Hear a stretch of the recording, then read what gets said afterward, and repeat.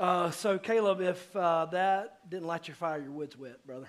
That song, as you think about the power of Jesus, that is really, and this is the thing that we need to think about as we think about worship. There's something special about the corporate gathering of believers where the Spirit of God is and He's moving. And that's something that we don't want to we don't want to take for granted, but we also want to be intentional about that.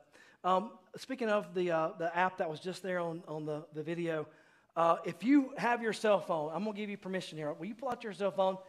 And if you don't have the church app on your phone, there's a QR code here. It'll take you to a landing page. You can download the app for free. If you've got kids already in the kids ministry, or maybe you're in a small group, there's already a profile built for you on Planning Center. And it's going to ask you for your cell phone number. It takes about 2 or 3 minutes.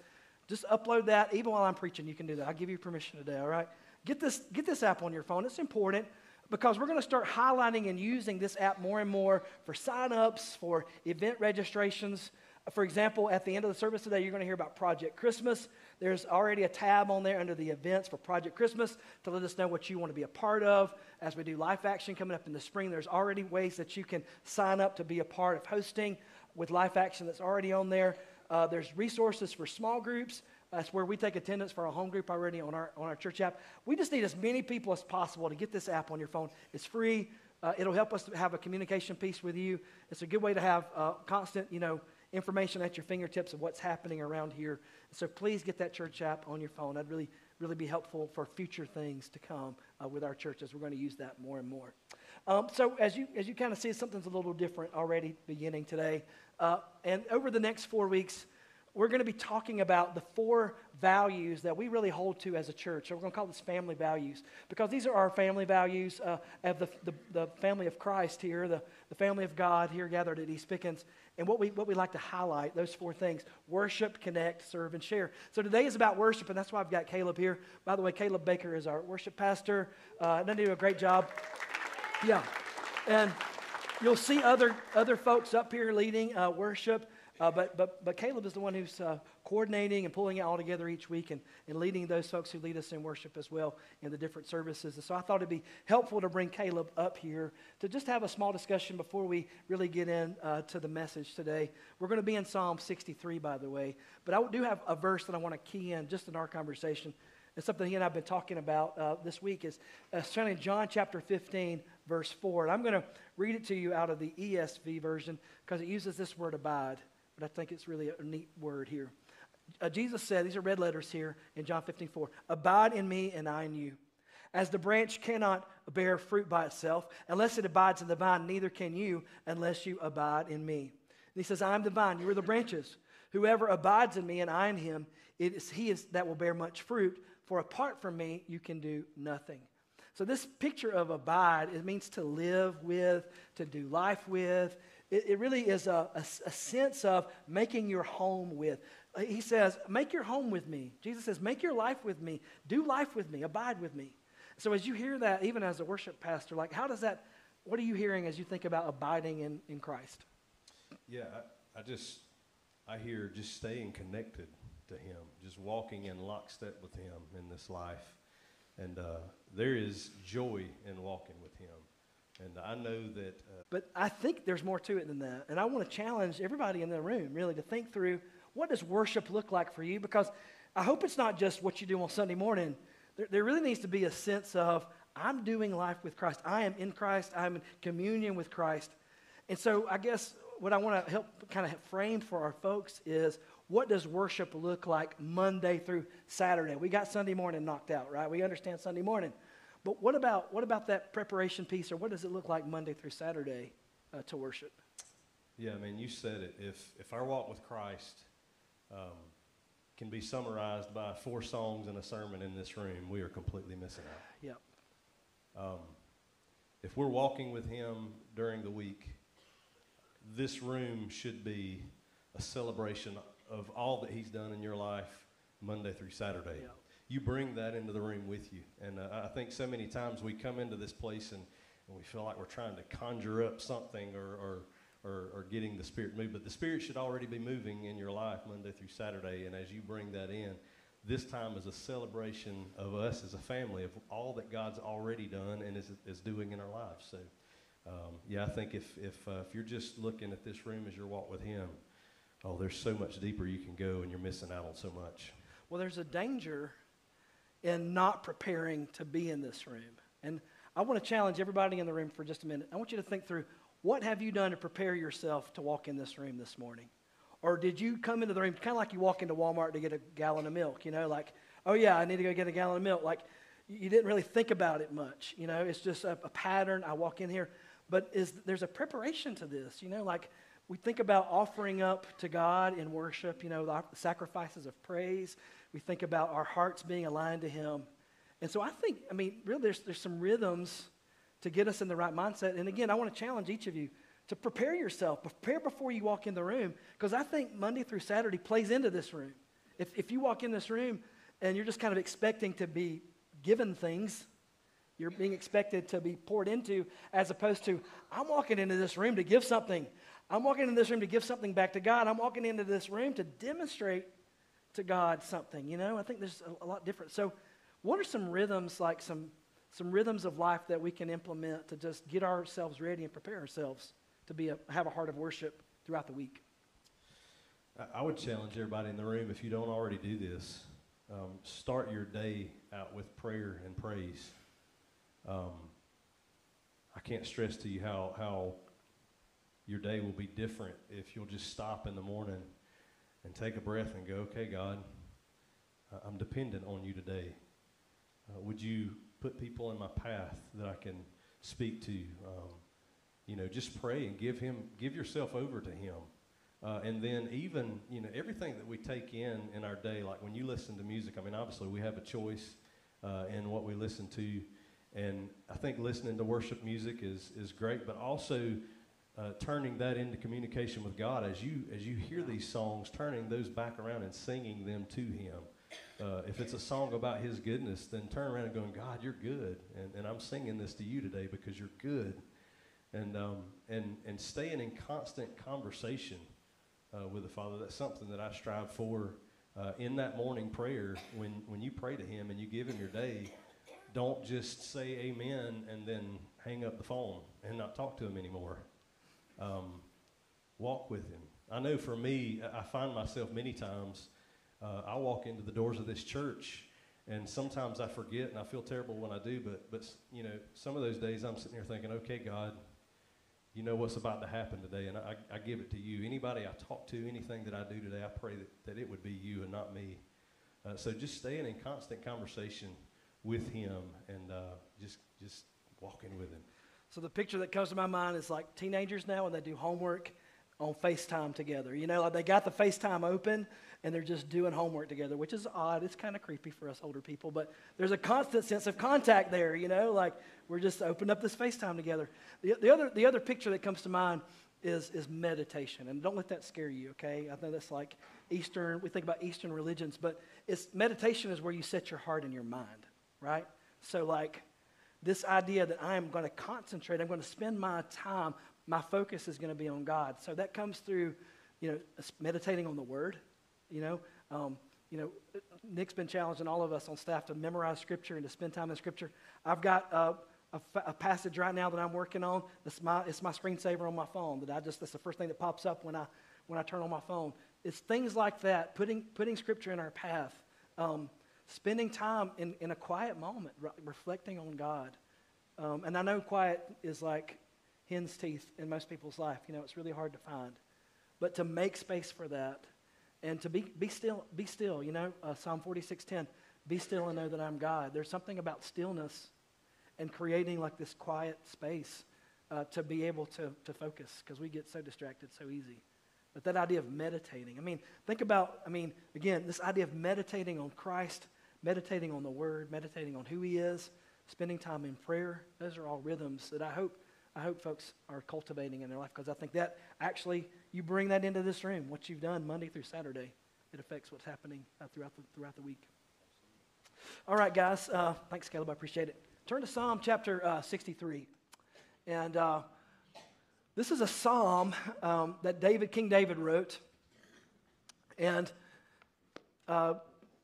one of the church fathers. His name is John Chrysostom. He was the Archbishop of Constantinople in the year like around 350 to 400 AD, so like just a few centuries after Christ. And he actually recommended this psalm, Psalm 63, for Christians to actually read and meditate on every morning, which I thought was fascinating in church history. And you're kind of see why this is important here.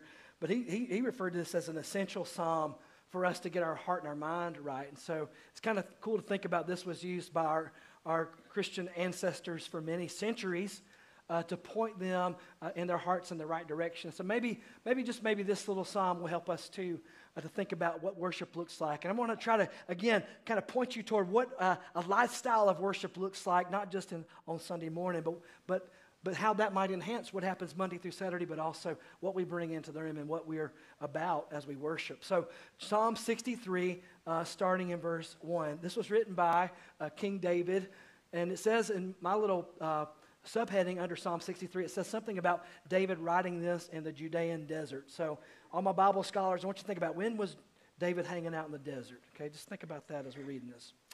Verse 1, David says, "You, God, are my God. Earnestly I seek you. I thirst for you. My whole being longs for you in a dry and parched land where there is no water. I have seen you in the sanctuary and beheld your power and your glory. Because your love is better than life, my lips will glorify you. I will praise you as long as I live, and in your name I will lift up my hands. I will be satisfied as with the richest of foods. With singing lips my mouth will praise you. On my bed," underline that, "on my bed I remember you. I think of you throughout the watches of the night. Because you are my help, I sing in the shadow of your wings. I cling to you. Your right hand upholds me. Those who want to kill me will be destroyed. They will go down to the depths of the earth. They will be given over to the sword and become food for jackals. But the king will rejoice in God. All who swear by God will glory in him, while the mouths of the liars will be silenced." Now, as we're thinking about this psalm, I want you to think about the author. The author is King David. King David was an interesting dude. He's a Renaissance man. Not only does he wrestle bears, but he writes poetry. You know what I mean? Like, he's a warrior poet. He's a king. He's a herdsman. He's an interesting guy. And what we have in the Psalms is actually David's journal. David is writing poems. He's writing songs about his life and from his life experience. And so even here, there's some context here to why he would write this psalm when he wrote the psalm. But this actually, think about it, the Psalms are the hymn book for the Jewish people. And so this song was used as a means of worship, as a means of crying out to God. And here's King David who's writing this psalm, as we're kind of given some hint here as to when it was. It says in the Judean desert. But I want you to think about, again, why King David's in the Judean desert. There's actually two times that we know of that David was hiding out in the desert. Now, again, as you're thinking about the desert, here's showing this picture that I found of the Judean desert. I mean, think like Star Wars, all right? Think like landscape. It had already been established. King Saul was not having that. Okay, he wanted to take King David out. And so King Saul is pursuing David as a young man to try to destroy him and his ascendancy to the throne. And so David runs out into the desert. He has a couple of exchanges with Saul that are very interesting, obviously. In the caves, as things are trying to cool down, he's just trying to stay clear from Saul. And so this is possibly the time that he wrote this poem. The other time that he possibly could have wrote the poem is the second time that he's hiding in the desert, which is much later in his life. After he becomes king, his son Absalom, if you remember this story, Absalom tries to overthrow his dad, and David runs for the hills. He runs out into the desert as he's being pursued by his son Absalom in a rebellion. In either one of those scenarios, this is a poem, this is a song that is written out of a desperate situation for David. It's in this moment of desperation that David is longing for consolation from his father. And this psalm or this song expresses in a beautiful poetic way his need.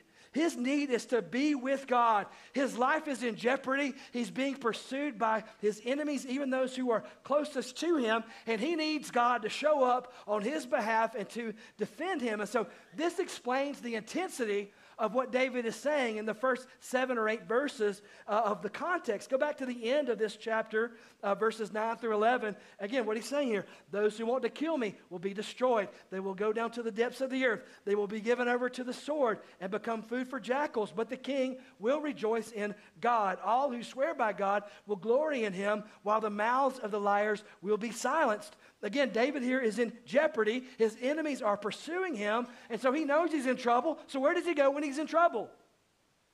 He goes to the one who he always has gone to, day in and day out. We'll get there in a minute. I don't know about you, but sometimes that's when I turn to God, is when I'm in trouble.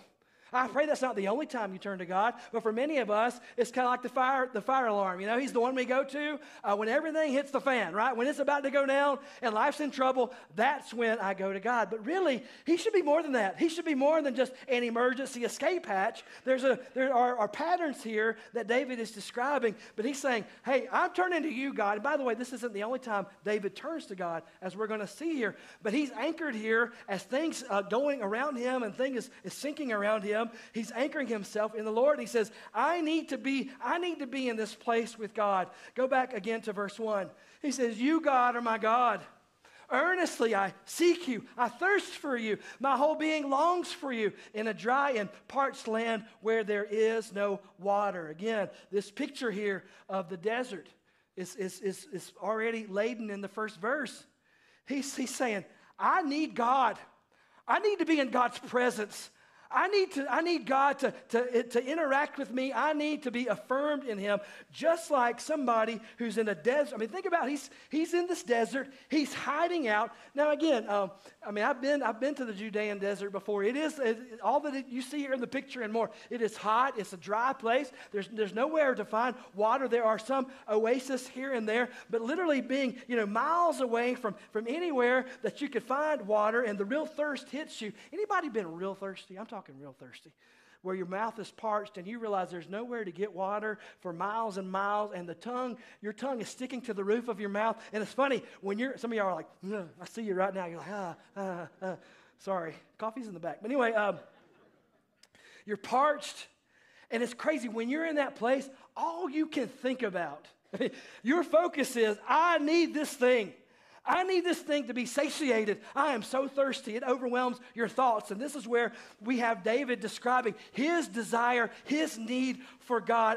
I need God to survive. I need to be in his presence, just like someone who's in a dry and thirsty land, a dry and parched land where there is no water. He says, my soul is thirsting for the living God. I need to be in his presence. I need someone to satiate this need stat, because if not, I'm as good as dead. I need intimacy with God, or I am sunk.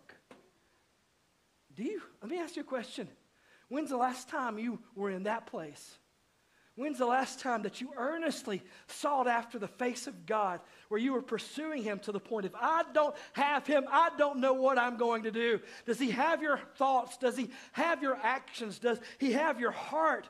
Are you seeking after him? Listen, if you're not seeking after him, what are you seeking after? Because you're seeking after something.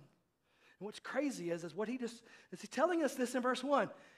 You can run after a lot of things, folks. The world will offer you lots of things to try to bring you satisfaction. But David knows this, and he's telling us this in verse 1. The only place to find that kind of satisfaction is in the presence of the living God. And I have to have him. I have to be in his presence. It's like a thirst welling up within me in a dry and thirsty land. You know what? That might be why everybody around us is unsatisfied. You ever thought about that?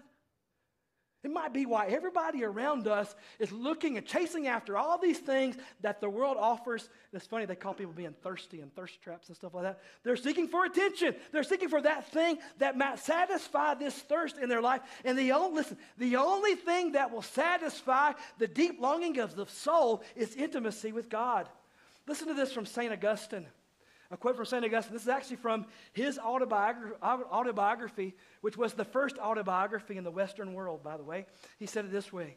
He said, speaking to God, you have made us for yourself, O Lord, and our heart is restless until it rests in you. You have made us for yourself. In other words, God, home is with you.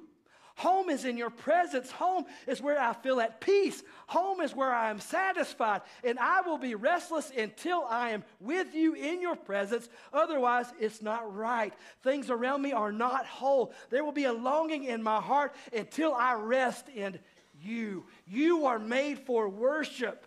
You are made for intimacy with God. You need to create those kind of environments in your life where you seek after the face of God, knowing that nothing else will satisfy. Hear David as he's crying out in verse 1, Lord, my whole being, Lord, my soul cries out for you. I'm longing for you. I thirst for you like a man traversing through the desert in need of that water for my soul. If I don't have you, I am empty and dying. Worship is an acknowledgement that if I don't have the Lord, I've got nothing. It's a declaration of dependency upon God. Listen to this from Psalm 84:2. David writes, my soul yearns. It even faints for the courts of the Lord. My heart and my flesh cry out for the living God. There is something inside that says, I need to be in the presence of God. I need to be with my people even. I mean, verse 2, go to verse 2 of Psalm 63. He says, I have seen you where? In the sanctuary, and beheld your power and your glory. This is the second point. Worship is corporate. There is something about the gathering of believers here in this room. Maybe you're new with us. Maybe you've been out of church for a while. And hopefully over the last 25 minutes or so, you got a taste of this thing we have, this beautiful thing we have as the people of God gathered, where two or more are gathered in His name. The Spirit of God is there. And there's something beautiful about this. And there's something beautiful that David had experienced in corporate worship. Now, where did David go to worship? It says in the sanctuary. Well, this is before the temple. This has to be during the time of the tabernacle. Remember that David's son, Solomon, is the one who built the temple. David didn't have a place, a permanent place. He had to go to the tabernacle. He brought the ark to Jerusalem at some point to try to establish a place of worship. He didn't have a permanent house for that, but there is still a sense that David was gathered together with his people. He knew that when the nation gathered together, and in that place, in the tabernacle, in that place around the ark, there was a special time, there was a special sense of wonder. He says, I beheld the power and the glory when I'm there gathered with my people. I need to be in the sanctuary. I need to be gathered with other people. I pray that our corporate times together as the body of Christ here, that there's still a same sense of God's power and God's glory as we gather together, the community of faith. I pray there's a special sense that God is with us, that corporately as we gather together as this collective family of God, we get to experience the power and the glory as God is put on display in our midst, as we talk about His deeds, as we brag on what He has done, as we sing songs to Him, as we unpack His word, when we see lives changed, and when we walk out of these doors and on mission for God so that others might see God's glory that radiates from us. There's something beautiful about the gathering people of God. That's why you got to make it a priority. We live in a very interesting time of convenience, and if you're not careful, you'll kind of look at corporate worship as a convenience and not as something you need. I need you to anchor this time. I need you to anchor these moments. You need this more than you know. You need the gathered people together. You need the Spirit of God among us. You need to see and see God prove Himself faithful in times of worship like this. You need this more than you know. David is actually describing here in the next few verses, and go back to Psalm 63, a posture of worship. And he's listing off two ways here that you need to be involved as you gather together in this corporate body of believers. Go back to verses 3 through 5. David writes, because your love is better than life. My lips, look at this, my lips will glorify you. I will praise you as long as I live. In your name, he says, here's another posture. I will lift up my hands. I will be fully satisfied as with the richest of foods. My singing lips, with singing lips, my mouth will praise you. Let's look at verse 4 here, this verse in the middle first, as he describes this position of worship. He says, I'm going to lift up my hands, and I'm going to lift, and this is in the sanctuary, this is in the corporate place of worship. This is this posture here that's described here of raising his hands in worship. Now, I was raised here at East Pickens, and East Pickens has changed a lot from the East Pickens I grew up in. But the East Pickens I grew up in, I mean, there was like verbal expression. I mean, people would say amen, or we see a raised hand every now and then, but it was pretty reserved at that point growing up in this church. And I'll never forget, when I was in college, I went away to a campus ministry, and it was in those times of worship where outward expression was encouraged, and I realized something was missing for me, that there was something beautiful as I gathered with the people of God to raise my hands in worship. It was a demonstration, and I had to change my understanding because for so long there was a self-consciousness. Maybe you're there, maybe you've been there before, that I don't want others to think about me in a weird way, but I had to overcome this to realize, you know what? I'm not lifting my hands for anybody in this room. I'm not lifting my hands for my neighbors. In fact, that's the reason why I sit up here on the front row, because I don't care what people think about me. I'm pretty short. I'm not hiding anybody's view. But I'm going to lift up my hands, and I'm going to praise God. And I want you to think for just a minute what that posture, as he says here, I will gather, I will praise you, I will lift up my hands to you. I want you to think, what is that communicating to God? It is, because it's not a communication for anybody around you. When you lift up your hands, what are you doing? It's a signal to God. And I'll give you a little hint. My kids are much older now. When my kids were little, and I would come home from work, and my little ones, they were like this, and they would come to me as I came in the house, and their little hands would do what? They shoot up, and they're kind of looking. I could see it now. Their eyes just looking up at me with their hands up. And it's hit me as I have become a father, this picture here. What is that child communicating to their parent when their hands shoot up like that? Hold me close. Draw me closer. You're up there. I'm down here. I want to be closer to you. Draw me closer to you. I want to be where you are. I need you. I want to be close to you. And I'm going to tell you, that's what I'm telling God when I stand in this room and I lift up my hands to him, because I need him. I want to be closer to him. I want to draw close to him. And this is my way of saying, Dad, I need you. I need you in this moment. I don't care what anybody thinks about me. I need you in this moment. I love you. I want you to draw me closer to you because I want to be where you are. The other posture we see here is in verses 3 and 5. It's kind of simple. It's what we think about worship, really, but maybe this will challenge somebody here who's not singing on Sunday morning. Verse 3 says, because your love's better than life, my lips, nobody else's, but my lips will glorify you. I will be fully satisfied as with the richest of foods. With singing lips, my mouth will praise you. Again, this is in the corporate body as they're gathered together. Notice here that David is describing his engagement in singing. And I just want to challenge you, if you come to this room and you don't come to sing, something's wrong. Just try. Some of you are like, well, I don't know those songs. Those are new songs. Well, prepare a little bit. We put out a worship set every weekend on social media. We actually have a Spotify playlist we put out there on our Spotify channel, if you're into that thing, that has all the new songs that we're working on, that we're about to have on Sunday morning. Do a little preparation. Work on it. Learn these songs. Be ready. Come into this room ready.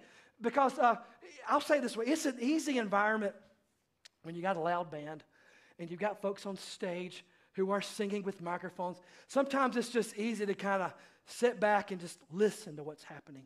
But and we're challenging our folks on stage even to say, look, you're not here to perform for anybody. You're here to lead in that. And we have missed the mark if people aren't singing along with us. We've talked about this a lot, Caleb, is we want to draw people into worship. And so you need to think about this. I don't need somebody worshiping on my behalf. I don't need a surrogate. I need to be engaged. These people on stage are not here to worship for you in your stead. They're here to lead you. And you're like, well, I don't know the songs. Well, let's work on that. Let's work on learning the songs. Let's throw ourselves into this. Let's prepare ourselves. Let's come ready. Let's come ready to sing out. Let's come with our hearts ready to sing upward to God. And I've determined I'm not going to let somebody else worship in my place. I'm going to stand here and I'm going to sing these songs. I'm going to raise my hands. I'm going to tell God how much he means to me, because that does something for my soul. And this is the significant truth here, that David says, when I'm in that place, when I'm singing songs, he says, I am satisfied. Look at verse 5. I am satisfied as with the richest of foods. In other words, it does something for my soul.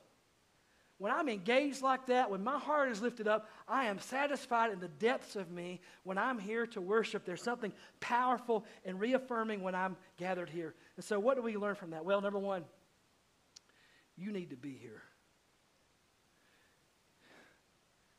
You need this. You need this more than you know. You need to be with the people of God. You need to be in here and singing His praises. You need to be engaged. This is life-giving. I say this, the world out there is a desert. It will suck the life out of you. You need to be in a place, gather with the people of God, where it is life-giving and you experience God in a fresh way, where the power of God is unleashed, where the Word of God is explained and cherished, and where the people of God are lifting up His name. This is your tribe. These are your people. You can be in this place and be vulnerable. You can be honest before God. Come here to worship corporately as the body of Christ so that you can grow and that you can have that kind of intimacy with God. And so you've got to schedule your life around these moments. Turn down other opportunities because you need to be here so that you might be fully satisfied as with the richest of foods. And if you don't have this, you're going to dry up on the vine. You need to be like a thirsty man wandering through the desert. Get me to water. I need to be with my people so that I can lift up my God and have my tank filled. Is that you? Is that your heart? To say, I got to be here. I need to bask in the power and glory of God. I want to spend time in this gathering. And again, that Sunday morning is important. But as we said with Caleb, there's also some preparation and some personal worship that needs to happen in your life. And I would say that Monday through Saturday plays into how you experience Sunday morning. Go back to the Psalm 63. Look at verse 6. He talked about the sanctuary earlier, but what does he say in verse 6? Where is he worshiping now? On my bed. Verse 6, on my bed I remember you. I think of you through the watches of the night. He's talking to God. Because you are my help. I sing in the shadow of your wings. I cling to you. This is David describing his personal, private worship. Verse 8, I cling to you. Your right hand upholds me. Yes, worship has a corporate sense. Yes, we gather together regularly. But worship is also a posture. It's a lifestyle. It's times of intimacy with God that we cultivate throughout the week. Even David here says, in my bed, when I lay down at night, there's this magical time at night. It's very short for me, but I fall asleep really fast. But when you lay down at night and it's like really quiet and really still, and it's the last thought of your day. It's like the last thing that's on your mind before you go off to Betty by land or whatever it is. That last moment, he says, I think of you. And sometimes he says, I even get so enraptured thinking of you that I can't go to sleep. I spend time through the watches. That's the different times through the night. He said, I think about you. Why? Because you're my help. And I sing to you. He's talking about not in a corporate sense. He's talking about on his own, privately. I'm singing songs to you, God. I'm speaking to you, God. I cling to you. I'm finding myself in your protection. I remember, where's David when he writes this psalm? David's hiding out in a cave somewhere. He's in a desert land. He's being pursued by his enemies. But he says, I am so safe. I'm like singing under the shadow of your wings. That's like a picture of a mother hen with her baby chicks underneath her wings. And she's protecting them and she's looking after them. Here's David being pursued in the desert. And he's saying, I'm going to sing songs to you even though I'm being pursued in this desert place because you are protecting me. You've got me, God. You've got my situation, God. And I'm going to cling to you. And I'm going to tell you that I'm going to cling to you. And I'm going to think about you. I'm going to set my heart and my mind on you. I'm going to worship you in my bed at night. I'm going to worship you wherever I find myself. I'm going to engage the Lord in the secret place, in the quiet place when no one else is watching. No pretension. No distraction, just you and your thoughts and God. Can I be honest? Some of my best times of worship are not in this room. They're not. They're in my shower. They're when I get off alone with God in the woods, when I'm walking through my neighborhood by myself and I got the praise songs on, or I've got a verse in my mind, or when I'm on a vista somewhere and hoping nobody's around because I'm singing a hymn to God out loud. That's when I'm in the car, and sometimes that's the quietest place. And I am I'm just raising one hand. I'm not raising two hands, I promise. And I'm not closing both eyes. Maybe I'll close one eye, but I'm... Don't close them both for long. Maybe that's at the red light for a short time. But I'm being still. I mean, I want you to take it. Seriously, I'm going to challenge some of you. If you're not doing this daily, take a challenge from me. Do 10 minutes this week, every day. Find 10 minutes, mark it off. If it's the first 10 minutes, if it's in the commute, if it's in your shower, whatever it is, those 10 minutes that you are going to say, I'm going to dedicate some time, just me and my God, and I'm going to spend some time with Him. I'm going to listen to Scripture. I'm going to read Scripture. I'm going to pray. I'm going to meditate on who He is. I'm going to thank Him for my life. I'm going to thank Him for what He's doing. I'm going to cultivate this bit of rhythm of worship in my life. Again, he's saying here, I trust you, God. I'm acknowledging this. I'm spending some time here because I need you. He's practicing a dependence upon the Lord in the quiet place when nobody else is watching. He's in the desert by himself. Do you have a rhythm like that? Are you carving out time of intimacy with God? Do you have personal worship? Is there private worship? Because again, I would say if you're not spending time Monday through Saturday, you're walking in here, cold on a Sunday morning, having not thought about God or spent time with God between those Sundays, man, it's just gonna be dead in here for you. Maybe you've blamed the room and you hadn't taken on the onus yourself for what your worship is like, your worship experience. Because I'm gonna tell you, it ain't about the volume and it ain't about the band. And it ain't about the words. It's not about the singers. It's about our hearts. It's about our relationship with God that we bring into this room. And that's what I want you to think about. I want to challenge you in this area.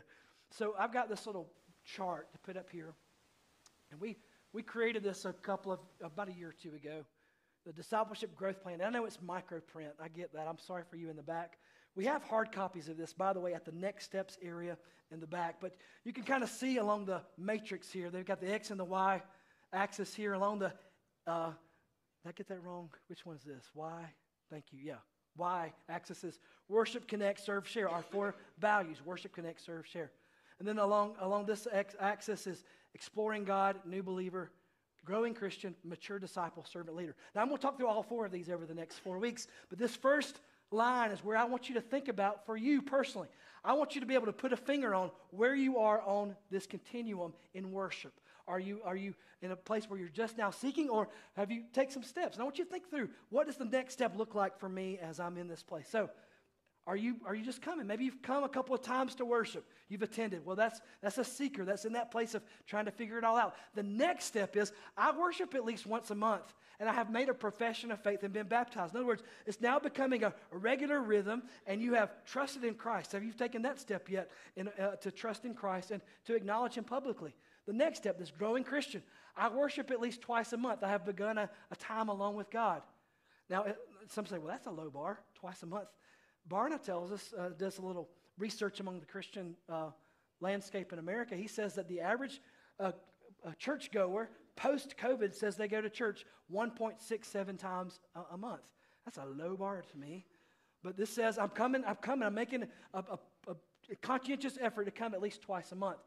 That's a growing Christian. A mature disciple, I worship every week. This is a part of my rhythms. Unless I'm sick or out of town. A time alone with God has become a common practice in my life. You're beginning to now, that's where that growth comes in, where you're spending time with God and you're maturing in your personal private worship. And then lastly, a leader. Not only do I worship weekly, but I seek out opportunities through the week to worship. I'm spending time worshiping God. And then my time alone with God is essential to my life now. That's how we would kind of quantify those things. It's just to try to help you to think through where you are in your life. So where are you in this continuum? Are you still seeking? Are you a new believer? Are you growing? Are you a mature disciple? Or are you a leader? And if you could put your finger on that one, what is the next step? What does the next step of growth look like for you? What's the next step that you need to take in engagement so that you might grow in this area of your life? Because we're always going to be pushing you to not settle for where you are, but to keep growing, keep taking that next step in your life so that you can grow in this area. So for you personally, where are you on this? And what's your next step look like to grow in maturity in that area of your life? A couple things to think about. Do you have regular personal rhythms of worship in your life? Are you committed to corporate worship? Are you saying, I'm going to be at church because I need this. I need Sunday morning. Maybe even as you're thinking about, I need to be here, but I need to be engaged. Maybe there's a level of preparation for you. Maybe you're like, you know what? I am going to learn those songs, and I am going to spend some time. I am going to spend some conscientious effort to express myself more to God in that moment. God needs more of me in that moment, and I want to show him how much he means to me. And I'm not going to worry about what people think about me. And that's another step to take. Maybe you've never surrendered to Jesus. And that's really the primary first step of worship, is to give God your life. Maybe you need to surrender everything. Maybe you need to tell him, God, I'm a sinner. I confess to you I have sinned against you. But I believe in Jesus Christ. I believe he's the Son of God. And I believe you died on the cross for me and you rose again. And because you died for me, I want to live my life for you. I commit myself to you. I will follow you from this day forward. I trust you with my life. If you've never done that, we need to talk before you leave this room. Maybe you've done that, but you need to take a step and be baptized and publicly profess Christ. Publicly. We're going to be baptizing again next week. Maybe that's you. You need to take that step and be baptized.